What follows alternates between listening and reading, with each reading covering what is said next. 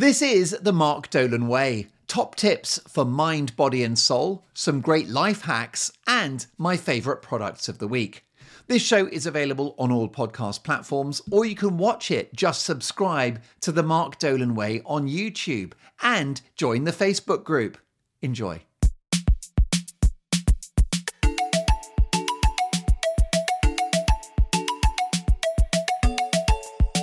Hello and welcome to the show. I hope you are very well. I have an amazing mantra that will give you so much power and put you on the path to success and personal fulfillment. Losing is learning. That's right, losing is learning. Now, life contains failure. That's built in. Things go wrong. You might be in a football match and you lose. Or you are up for a promotion and someone else gets it. In that sense, you've lost. It's possible that a relationship ends, someone that you were very fond of, and they leave you. You've lost them. So losing is part of life, but losing is learning. It's the ultimate gift because it allows you to focus on what went wrong and fix it. It's the ultimate diagnostic tool. So, for example, let's say you've lost a tennis match. If you take the view, if you say that mantra in your head, losing is learning, then you're going to reflect on the weaknesses of your game and the player managed to do something with my serve and something with my forehand and something with my backhand.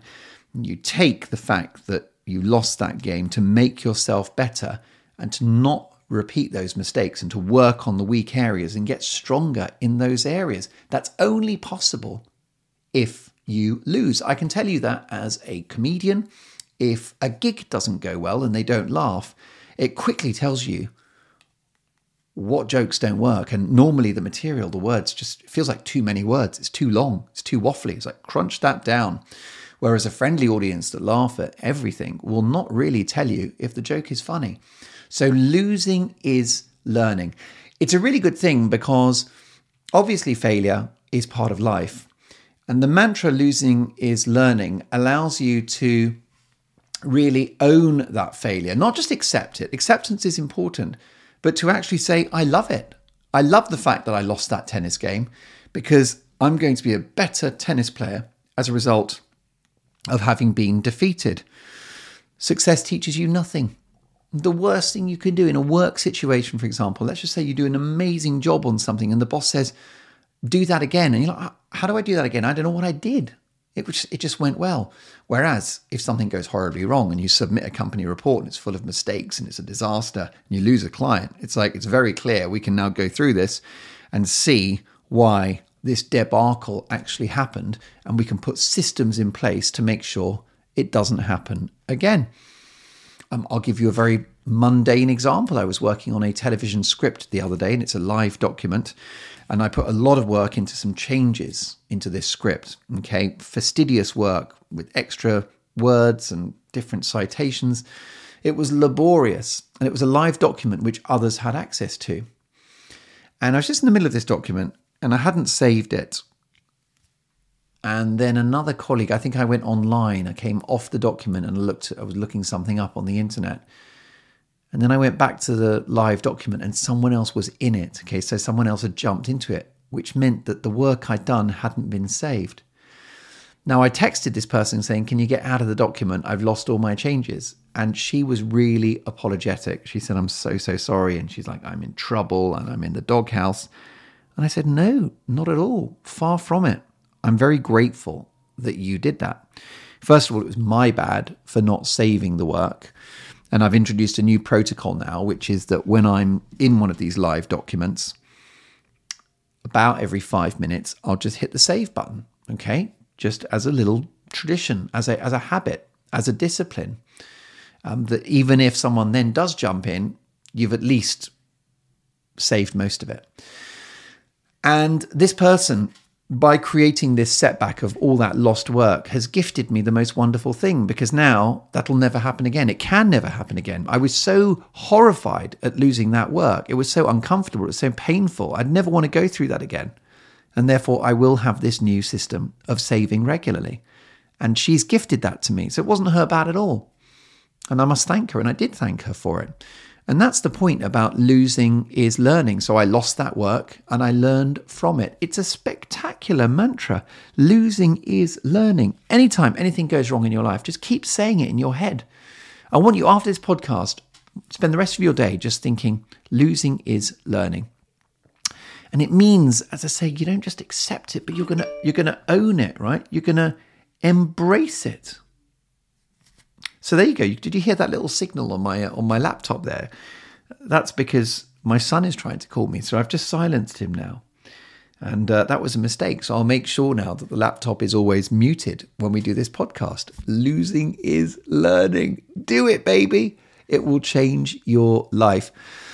And the wonderful thing is that this appetite for losing will make you less afraid of failure, which means that you'll be more inventive, more brave, more bold, more innovative. You'll take more risks, all from having that mentality of losing is learning. Never stop learning. If you have a period of time where you're never losing, I don't think that you're rolling the dice enough.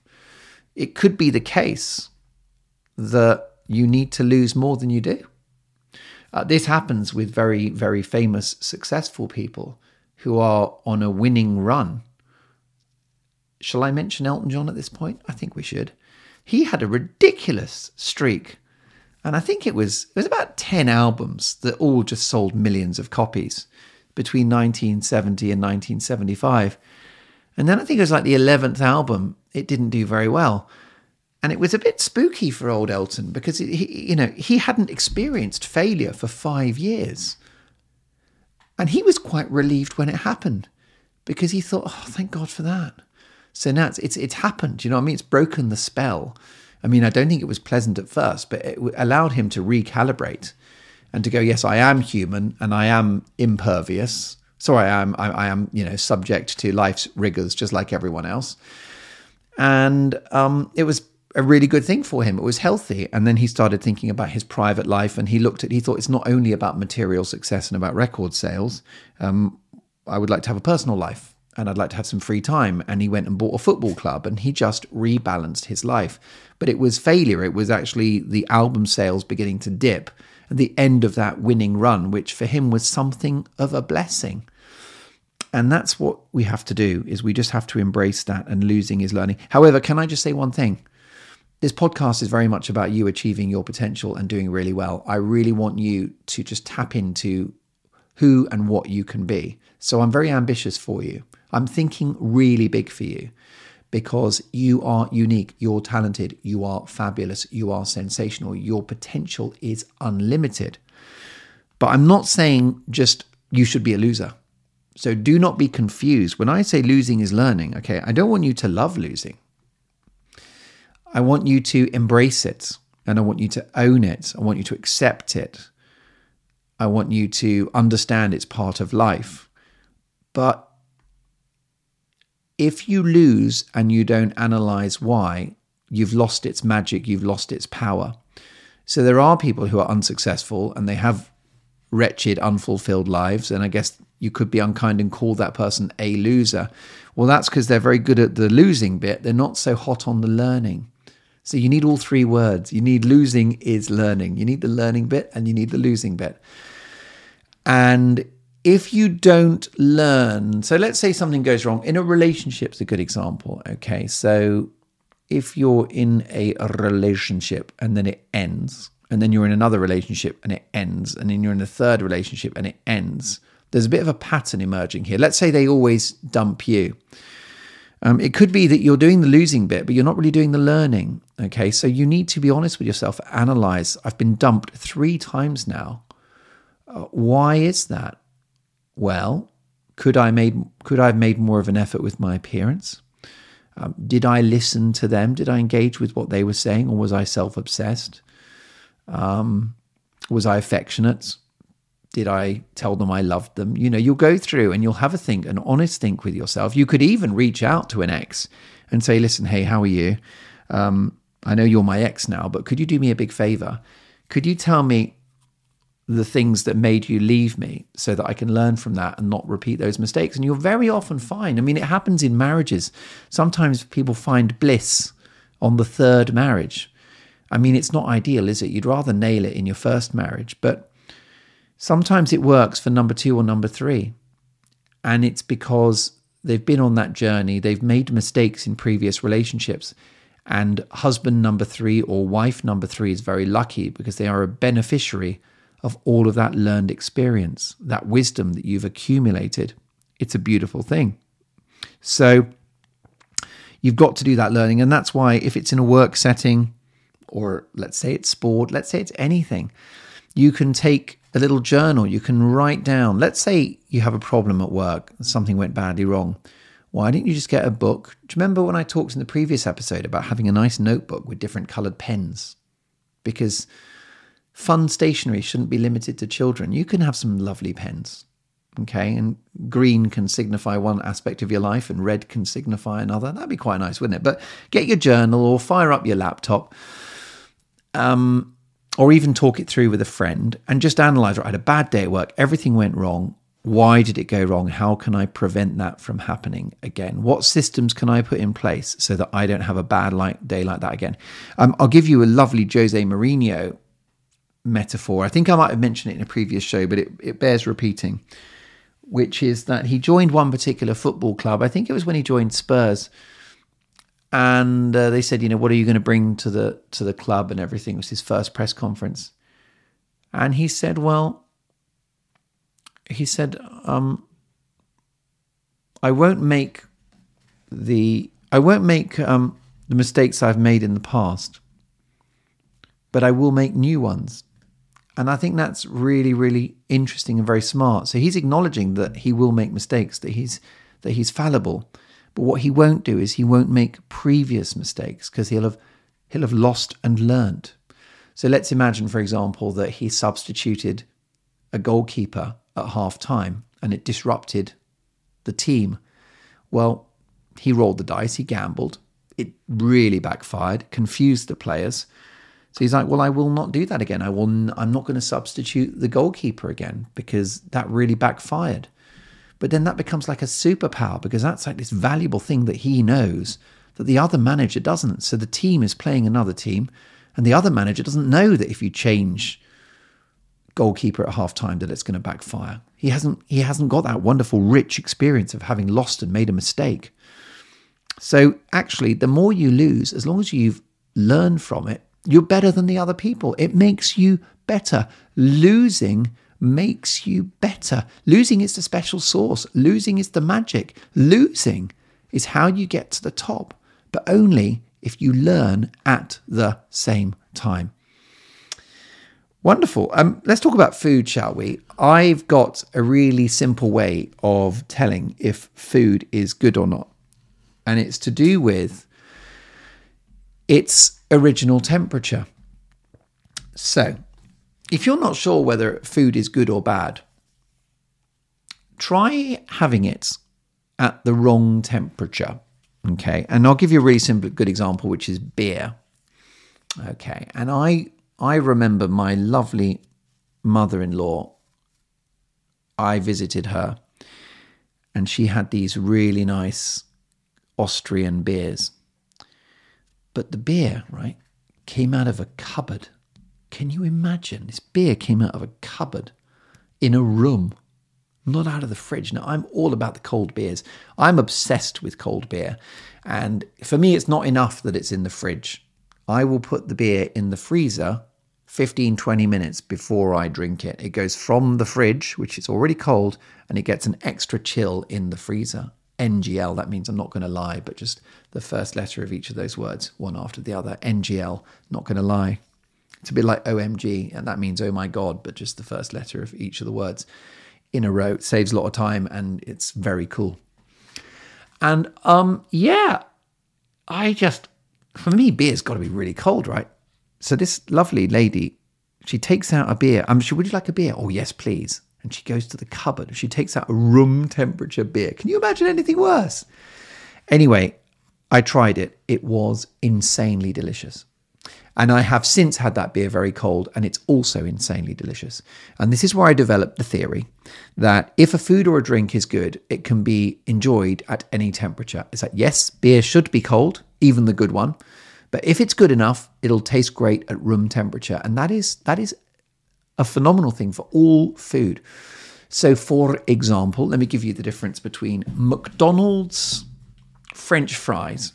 Okay, I mean, I can't lie. They are delicious hot. I think McDonald's French fries, fresh out of the... Isn't it great when you watch them make them, right? They've come out of the deep fryer. They shake them onto that metal thing, and then they put the salt on, and then it goes into the little holder, and then they hand it over to you in a bag, and they're hot. The bag is hot. The chips are hot. Steaming. Amazing. It's not so good when they've been on the rack for a few minutes, or they've come off the rack and they go into your bag and then you don't eat them for maybe 5 minutes and they're kind of like warmish, but they go a bit soggy. Well, try having room temperature cold McDonald's chips. Inedible. Absolutely inedible. They've got to be hot, otherwise you can't get them down you. That is the diagnostic tool that will tell you that they are not good. That it's not great food. If it can only be enjoyed, it's the same with now crap beer, for example, right? So let's imagine you've got a real sort of supermarket, crappy, sort of pissy beer. Okay, cheap supermarket, own brand beer, low quality rubbish. That's going to taste fine cold, but at room temperature, undrinkable. And that's the difference. So it's a diagnostic tool. It works for so many things. For example, ice cream. I mean, ice cream is nice, isn't it? A good ice cream, even if you just had it as a liquid form, it would still taste pretty good. But a McDonald's milkshake melted, welcome to hell. Things that taste great cold, very well cooked roast potatoes. I love cold roast potatoes out of the fridge, but you see the difference. McDonald's potatoes cold, inedible. Homemade roast potatoes, ideally in duck or goose fat or lard, you're welcome. Absolutely delicious. Do you know what I love to do? It's a great snack. And I know they're carbohydrates, by the way. So if you're trying to lose weight and you're low carb, then don't have the potatoes. But once you've hit your target weight, then you can bring a bit of carb back in. And I do indulge in a few potatoes from time to time. And out of the fridge, what I do is I get cold, like next day roast potatoes, cut them in half, and I do a little bit of the grinder with some pink Himalayan salt. Pink Himalayan salt is absolutely delicious. And then some mayonnaise. And I like avocado oil mayonnaise. It's delicious. But mayonnaise, and what you do is you just take the cold potato, which has got salt on it, and then you scoop it into the mayonnaise, and then you eat it. Cold potato, mayonnaise, salt in your mouth is a world of pleasure. You've got to try it. But that means the potatoes are good. Those are good potatoes because they can be enjoyed. Of course, they're amazing when they're hot and crispy. Great when they're cold. It's the same for meats, cold meat. Hot meat, cold meat, it's just always good. Hot fish, cold fish, always good. So it's the test. It's the diagnostic for good or bad food. And you'll find that very highly processed, crappy food needs to be served. Oh yeah, bad pizza. Have you ever had cold pizza, which is also low quality pizza? It's inedible. But let's imagine it's some amazing homemade Italian pizza that's been flung in the air by a man called Giovanni. And it's just a great wheat with great water done on a great pizza oven with fabulous ingredients, right? You can eat that cold out of the fridge the next day. It'll be delicious. But a cold Pizza Hut pizza or Domino's? I don't think so. Thanks, but no thanks. Now, let me give you a couple of bits and pieces. This is a really simple one. It's really, really low tech life hack, but I like it. And it was a few weeks ago. So I like to work sometimes with music on, and I've got my little headphones and they go in my ear. If you're watching me, if you're listening, I'll describe them, but they're these little in-ear headphones and they're Bluetooth. And I put them in my ear and I have music playing and I do the work. And sometimes I just find it it just lifts me a little bit. I think when you listen to music, you get a shot of adrenaline, you get a bit of dopamine, you get a chemical hit from music, like a very low level. And I think that's probably quite good for productive work, especially if it's really boring work. Let's say you're doing admin and invoicing or paperwork. I think a bit of music's lovely. But so I put these in and I realized they were out of power and I had work to do. So they were out of power and I just had to get on with my work. And I realized after 10, 15 minutes that I still had them in, right? So I'm wearing the headphones, but there's no music. I'm wearing headphones with no music. They're switched off. And it's a lovely thing. So if you're in the office, if you're in a cafe, and you've got something to do, just put your headphones on, right? You can have the over-the-ear ones or the in-the-ear ones. And don't switch them on. Just it's a bit like earplugs, really. But you just have them in your ear with no sound. And you'll find it insulates you from your environment and it creates a little bubble and it will help you to concentrate. And I think it's almost a bit like meditation. There's something quite peaceful about it. The headphones, the earphones in your ear, a little pocket, this little bubble of quiet. You can still hear the background because you're not playing loud music, but not as strongly. It takes the edges off it. And so quite often now, if I have to concentrate, I just put the headphones on with no podcast, no radio, no music, just silence. And it's a lovely thing. So try that. Try using headphones and not playing anything through them. And let me know how that helps you with concentration and relaxation. I spotted this online. I thought it was quite nice. If you, let's say there's a really big bottle of beer and you're not planning on having all of it, but you want to open the bottle, but you want to put the lid back on without bending the lid. If the lid is bent, it doesn't really go back on the bottle. So what you do is you take a coin and that goes on top of the lid, and then you remove using a what do you call a lid remover? A bottle opener. You take the bottle opener and it just goes over the lid and the coin. You do it together. So the coin's just on top of the lid and then you open it and it will keep the structural integrity of the lid. It's quite nice and it just means it's intact. And then when you're done with your beer or whatever the bottle is, you can then just shove it back on top. The other thing is if you don't have a bottle opener, please don't use your teeth, because a friend of mine, she was a legend for being able to open bottles with her teeth. And it was like a party trick. And she just did it for years. Just saying, oh, what a legend. She can open a bottle with her. She now has lots of problems with her teeth. So please never use your teeth as a tool. It's such a bad idea. You're going to crack the enamel. You're going to have huge, huge problems. You might even lose your teeth altogether.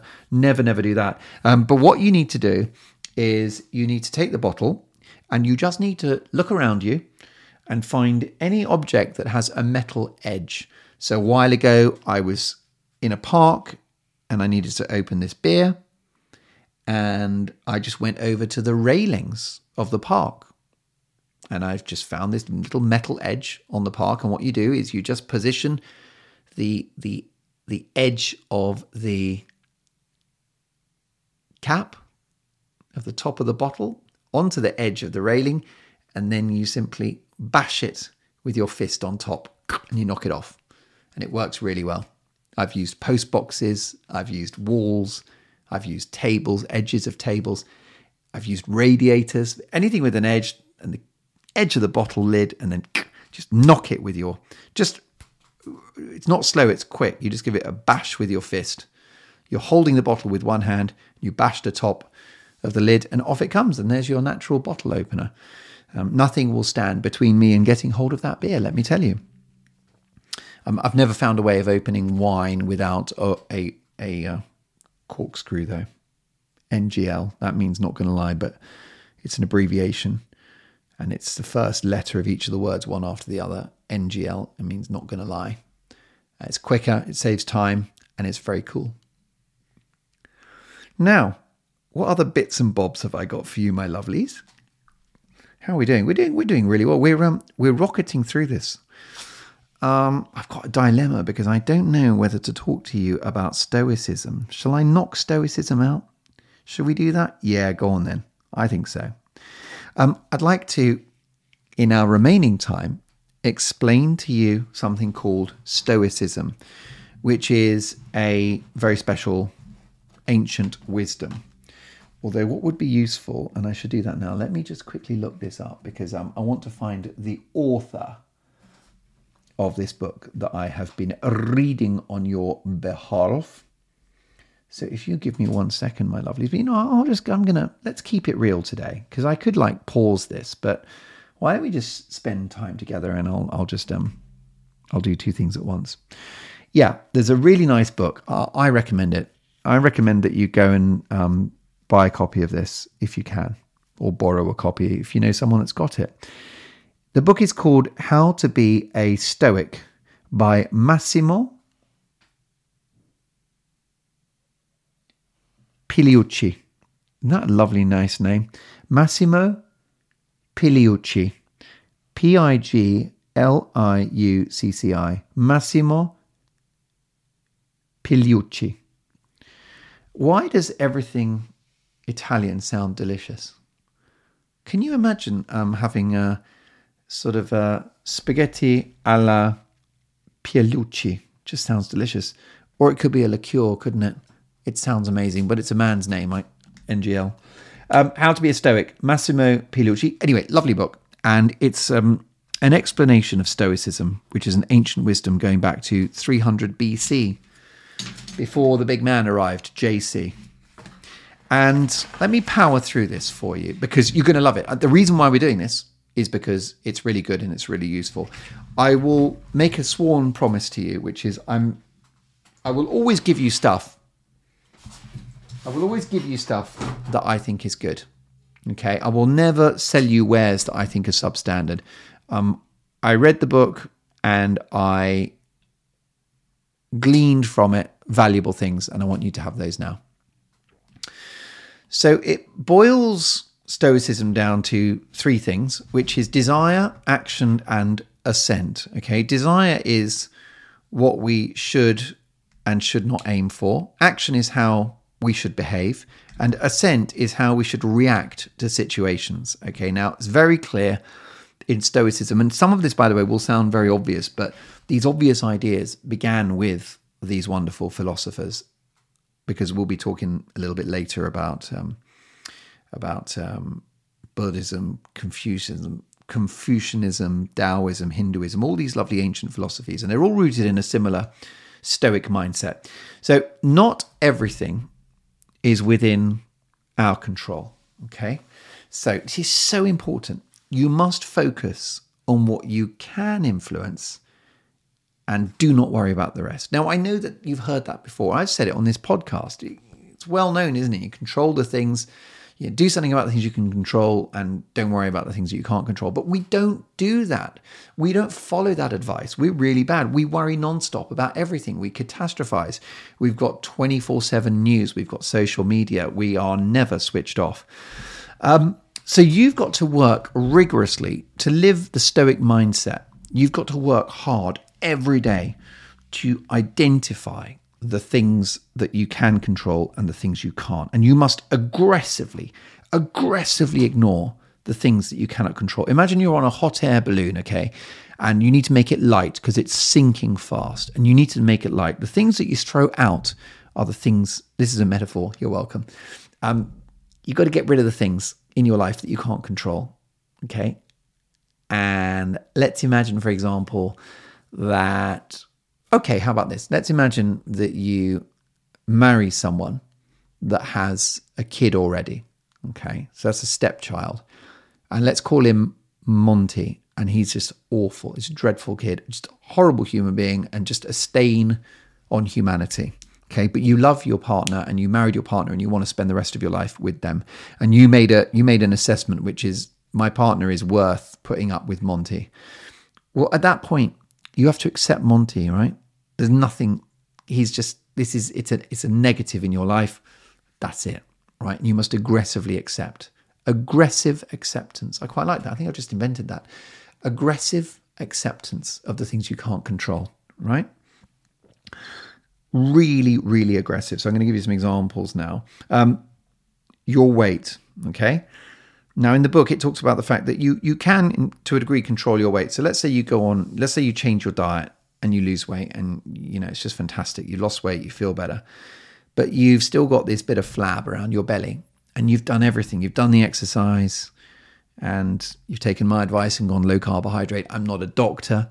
If you're changing your diet, consult your doctor. I'm just a human being. But let me tell you why I love low carb, and I think you just get shredded with it, but only my experience. But let's say that, even if, because I know, I went low carb, I lost weight, but there's this little bit of a chunk of fat around the belly. Okay, it just won't go. It won't budge.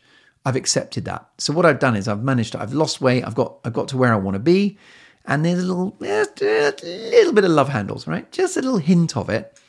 And other than starve myself, I don't think they're going to go. You just accept that. It's transformational. I've got myself in shape. It's never going to be 100%. So you can control it to a degree, but not fully. So let's imagine you are overweight and you lose the weight and you get healthy, and doctor's happy with all of your your numbers, your blood markers, all the rest of it. You take that and you go, that's good. I was able to lose a certain amount of weight, but I wasn't able to get, I wasn't able to become Brad Pitt. Very few people are, and I think you'll find that even Brad Pitt is not able to be Brad Pitt, because that's how it works. How about this one? There's another really good example, right? Aggressive acceptance. I'm really happy with that. You and I have come up with that just now, and I'm going to write it down before I forget. Aggressive acceptance. It's not in the book. This is ours. Aggressive. By the way, this is why you always need a pen and paper on you. You've got your phone as well. You've got your notes on your phone, but I do like a little pen and paper. I've got a little notebook that fits in the back pocket of my jeans, and I always have a pen on me. In case you get an idea or something, write it down, because you'll never remember. Aggressive acceptance. Promotion, right? So what happened is that you're trying to get promoted. You've worked incredibly hard. You've worked so hard, and you've done an amazing job, right? And you qualify for this emotion. But there are office politics at play, which are out of your control. You then do not get the promotion, okay? So you worked hard, you've earned it, you've done a great job, you've given your life. There's office politics you don't control, you do not get the promotion. What you must do is aggressive acceptance. You accept the result calmly, is what the book says. Think like a Stoic, and you calmly go, do you know what? I gave it everything. I can't control those office politics. I did everything I needed to do. It didn't happen. That's okay. And you just take it and you walk away and you go back to your work. You go back to your workstation and you just carry on working, and you watch someone less good than you get that promotion. And the reason why is because if you keep that Stoic mindset of understanding that you weren't gonna prevail. It's another really quick Elton John story. John Reid, his manager, said that when it comes to Elton, if you are no longer viable, if you're no longer required, if you're surplus requirements in Elton's, the court of King Elton, that is it, you're out. And John Reid said in a very enjoyable podcast recently that you better accept it, because you can fight it, but you ain't going to change anything. Once you're out, you're out. And it's much healthier that way, and it's really good for you. And if you keep working hard, keep being brilliant, then maybe you'll get snapped up you'll get headhunted, or you'll go and work somewhere else, and then the amazing ability that you've got, you'll go somewhere where they don't have the same office politics, and you will prevail. But it wasn't going to do you any good worrying about that promotion, because there were issues at play beyond your control. Think like a Stoic. Commitment to moral virtue is something that's a big feature of the book. A moral life is more important than any material benefits. More of our decisions should be guided by a commitment to moral virtue. This is a big part of Stoicism, is doing the right thing, even if you don't know how it's going to benefit you, even if it doesn't benefit you. It's just the right thing to do. So in the book, he goes, what is virtue? And he breaks it down into temperance, courage, justice, and wisdom. So temperance is control your instinctive desires. Okay. So let's imagine you like having cream cake. Well, then just have it on a Sunday. All right. And then Monday to Saturday, you don't have the cream cake. You control, and that's possible, isn't it? You can't tell me that it's not possible. I guarantee you can limit your cream cake to once a week. You can. Now, if you're saying to me, no, I can't, I have to have cream cake every day. Let me ask you a question. If I offered to pay you £1 million for not having cream cake for a week, do you think you'd stay off it? And then you get a check for £1 million. Do you think you would stay off the cream cake? Yes, you know you would. So that means it's possible. So imagine you just have the cream cake once a week, and then the rest of the week, you control your instinctive desire and you're not having that cream cake. So temperance. It's a really good muscle. It's a great muscle. It ties in with a previous podcast in which I said, do it or don't do it. So in other words, if you're slightly addicted to something, you're better off just not having it. It's the easiest way. It's the best addiction fix, just like none or nine, as I like to call it. But anyway, control your instinctive desires. Temperance is really good. It says in the book, don't flirt with a married person, something like that. Don't snack during the day, whatever it is. You go to the cinema, but you don't have the Haagen-Dazs ice cream. Temperance, a little bit of self-control. It's good. It's a good thing. Rules might help you. So you can just say that for these days, I'm going to be very controlled. And then, sometimes people do that with diets, don't they? They have a cheat day. So, make that a daily thing where you flex your own muscles and you go, you know what? I'm not going to have that thing that's not good for me. Then you have courage, which gives us the mental strength to act well under difficult circumstances. Standing up to a bully is an example of deploying courage. So be brave. Just go for it. Pluck up the courage. Just do it. Just feel the fear and do it anyway. Walk through that fire. Show courage. So this is good, isn't it? Temperance, courage, justice, treating others fairly and with dignity. Be fair. Be like the best ever judge in the court case that is your life. A colleague messes up and you go, don't worry about it. Just try not to do it again. Be fair. Be reasonable. When they do it 10 times, you're like, I'm sorry, you've done it 10 times. You're fired. That's still fair, but you've given them a few opportunities to change their ways. Treat others fairly and with dignity. And number 4 is wisdom. And Socrates said that this is the chief good in human beings. And it's the only human ability which is good to have in all circumstances. Whether you're rich or poor, it's easier to handle either situation if you have wisdom. You need wisdom whether you're rich or poor. It is a universal good. I think it ties in with, actually, not from the book, but our earlier chat about losing is learning. That's where you get the wisdom. I think things going wrong is what gives you wisdom, because you're like, oh yeah, do you remember when I did that thing? When I substituted the goalkeeper at halftime? Never again. NGL. 3 letters, first 3 of the words, one after the other. It's cool. And that's why wisdom, right? This is a great thing about getting older. This is if you're one of my lovely older listeners or viewers, you can embrace getting older because it makes you better in some ways. I mean, your knees are worse and your teeth, but your memory bank of experience grows, which is quite often why CEOs of companies, politicians, good ones, sometimes they're a bit older, because they've been there, they've seen it, they've done it, they've got the t-shirt. So see if you can build your wisdom, by living life to the full, trying things, making mistakes. That's going to turn you into a wise person. If you avoid trying anything, you're not going to gain that wisdom. You're not going to learn anything. I mean, let's imagine, for example, those people that start businesses, and you've got Steve is just on, it's the 7th business in a row that he's started his new business. They always fail. Well, I think Steve will get there in the end, because every time he starts a new business, he brings the IP, the knowledge that he learned from the last debacle. Steve Jobs' career was based on failure. His first go at Apple was a disaster. He got thrown out of the company and he came back having learned a lot outside of the business, and then bang, they had their second coming. And the rest is history. But yeah, I do think wisdom is really, really great. I'm a very big fan of David Letterman, the broadcaster and comedian. And if you watch his work, if you watch his comedy and his show, reruns of his show, his instinct, his comedic instincts, his judgment of an audience and his judgment of what questions to ask is really his superpower. I don't know what's important about him is not his necessarily his jokes and his comedy. It's that wonderful instinct, the judgment that he's got, which makes him such a great broadcaster. And it's a lovely thing. So why don't you do that? Why don't you know how Arnold Schwarzenegger's got his muscles? Why don't you do that with you? You could be the Arnold Schwarzenegger of wisdom.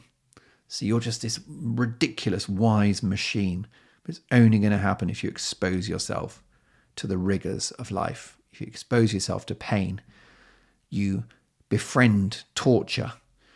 You make pain and discomfort your companion every second of the day. You're going to be a machine. Tying in with this Stoic philosophy, and this ties in with Buddhism, Confucianism, Taoism, Hinduism, is to develop your humanity. So that it's kind of number 5 after temperance, courage, justice, and wisdom is humanity. Love and kindness, transcendence, hope and spirituality, connection. These are really good things to aim for. And there's that wonderful writer, Malala Yousafzai, who is Pakistani. She had a blog. And in 2012, she was on a school bus and she got shot by the Taliban. And she wrote about it. She survived, and she actually achieved in Pakistan the rights of young girls to receive an education. She became a campaigner pro-education because what happened is the Taliban had tried to stop her learning, and she turned it the other way. And she made a real good out of what was a very tough personal situation. And forgive my slightly sketchy overview of her story, which I think you'll agree I've not given to you in capacious detail. But the headline is that some bad stuff happened to her. She worked through it and she made the world a better place as a result. She's truly heroic. The other thing that the Stoics talk about is, let me just make sure, let's come back to this thing, see how we're doing. Oh, blimey, we've got to wrap things up shortly. Role models. Find role models that illustrate optimal behavior. So it's a really good thing to do. The Roman Seneca was a big fan of looking up to wise people. A good example of a wonderful role model in Seneca's time was Marcus Cato, who was a senator in Rome. He was a military commander, very successful, and he ate, marched, and slept alongside his men. Okay, he wasn't just in a posh tent up the road. He ate, marched, and slept alongside his men. He was incorruptible. He was an administrator and a tax collector. So he had access to money and he didn't nick any of it. And so he was a very, very noble guy and a great role model. So we must lead our lives with a little more virtue by taking virtuous figures like Marcus Cato and following their path. Stoicism also involves a calm and considered attitude to death. So Stoicism looks at the wheat plant, for example. Wheat grows, it ripens, and it dies, and so do we. So we must not waste time and energy fearing our death. We must constantly remind ourselves, and this happens in the Christian faith as well. I'm sure it's all religions, to be honest. But I remember my priest, I was raised a Catholic, and we had an excellent priest called Father Dominic, and he did this particular sermon, and he just said, always be ready. Always be ready to go. You never know when God will call you. Always be ready. And so the Stoics thought that too. Don't fear death. Remind yourself of your impermanence.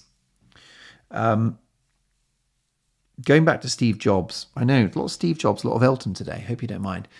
Steve Jobs said that knowing you're going to die is a real superpower. And he got cancer. And when he got cancer, he realized, okay, well, I'm on borrowed time. So he got a lot done. Winston Churchill's father died when he was quite young. And so Winston Churchill had a fear of dying early, which is why he had such a productive life. Ironically, he lived very long. He didn't die early. But something that drove Churchill was a sense that life is very short and very permanent, and he better get on with it because he's going to die. And he worried that he would inherit his father's health issues and he'd die early. So it's better to accept death, they say, the Stoics, and it's better to appreciate life, to accept death and appreciate life. So when it comes to things and people to which you're attached, you should remind yourself of their nature. Okay, so when you kiss your partner or your child or a friend, you're kissing a mortal. Okay, you're kissing someone that will be gone.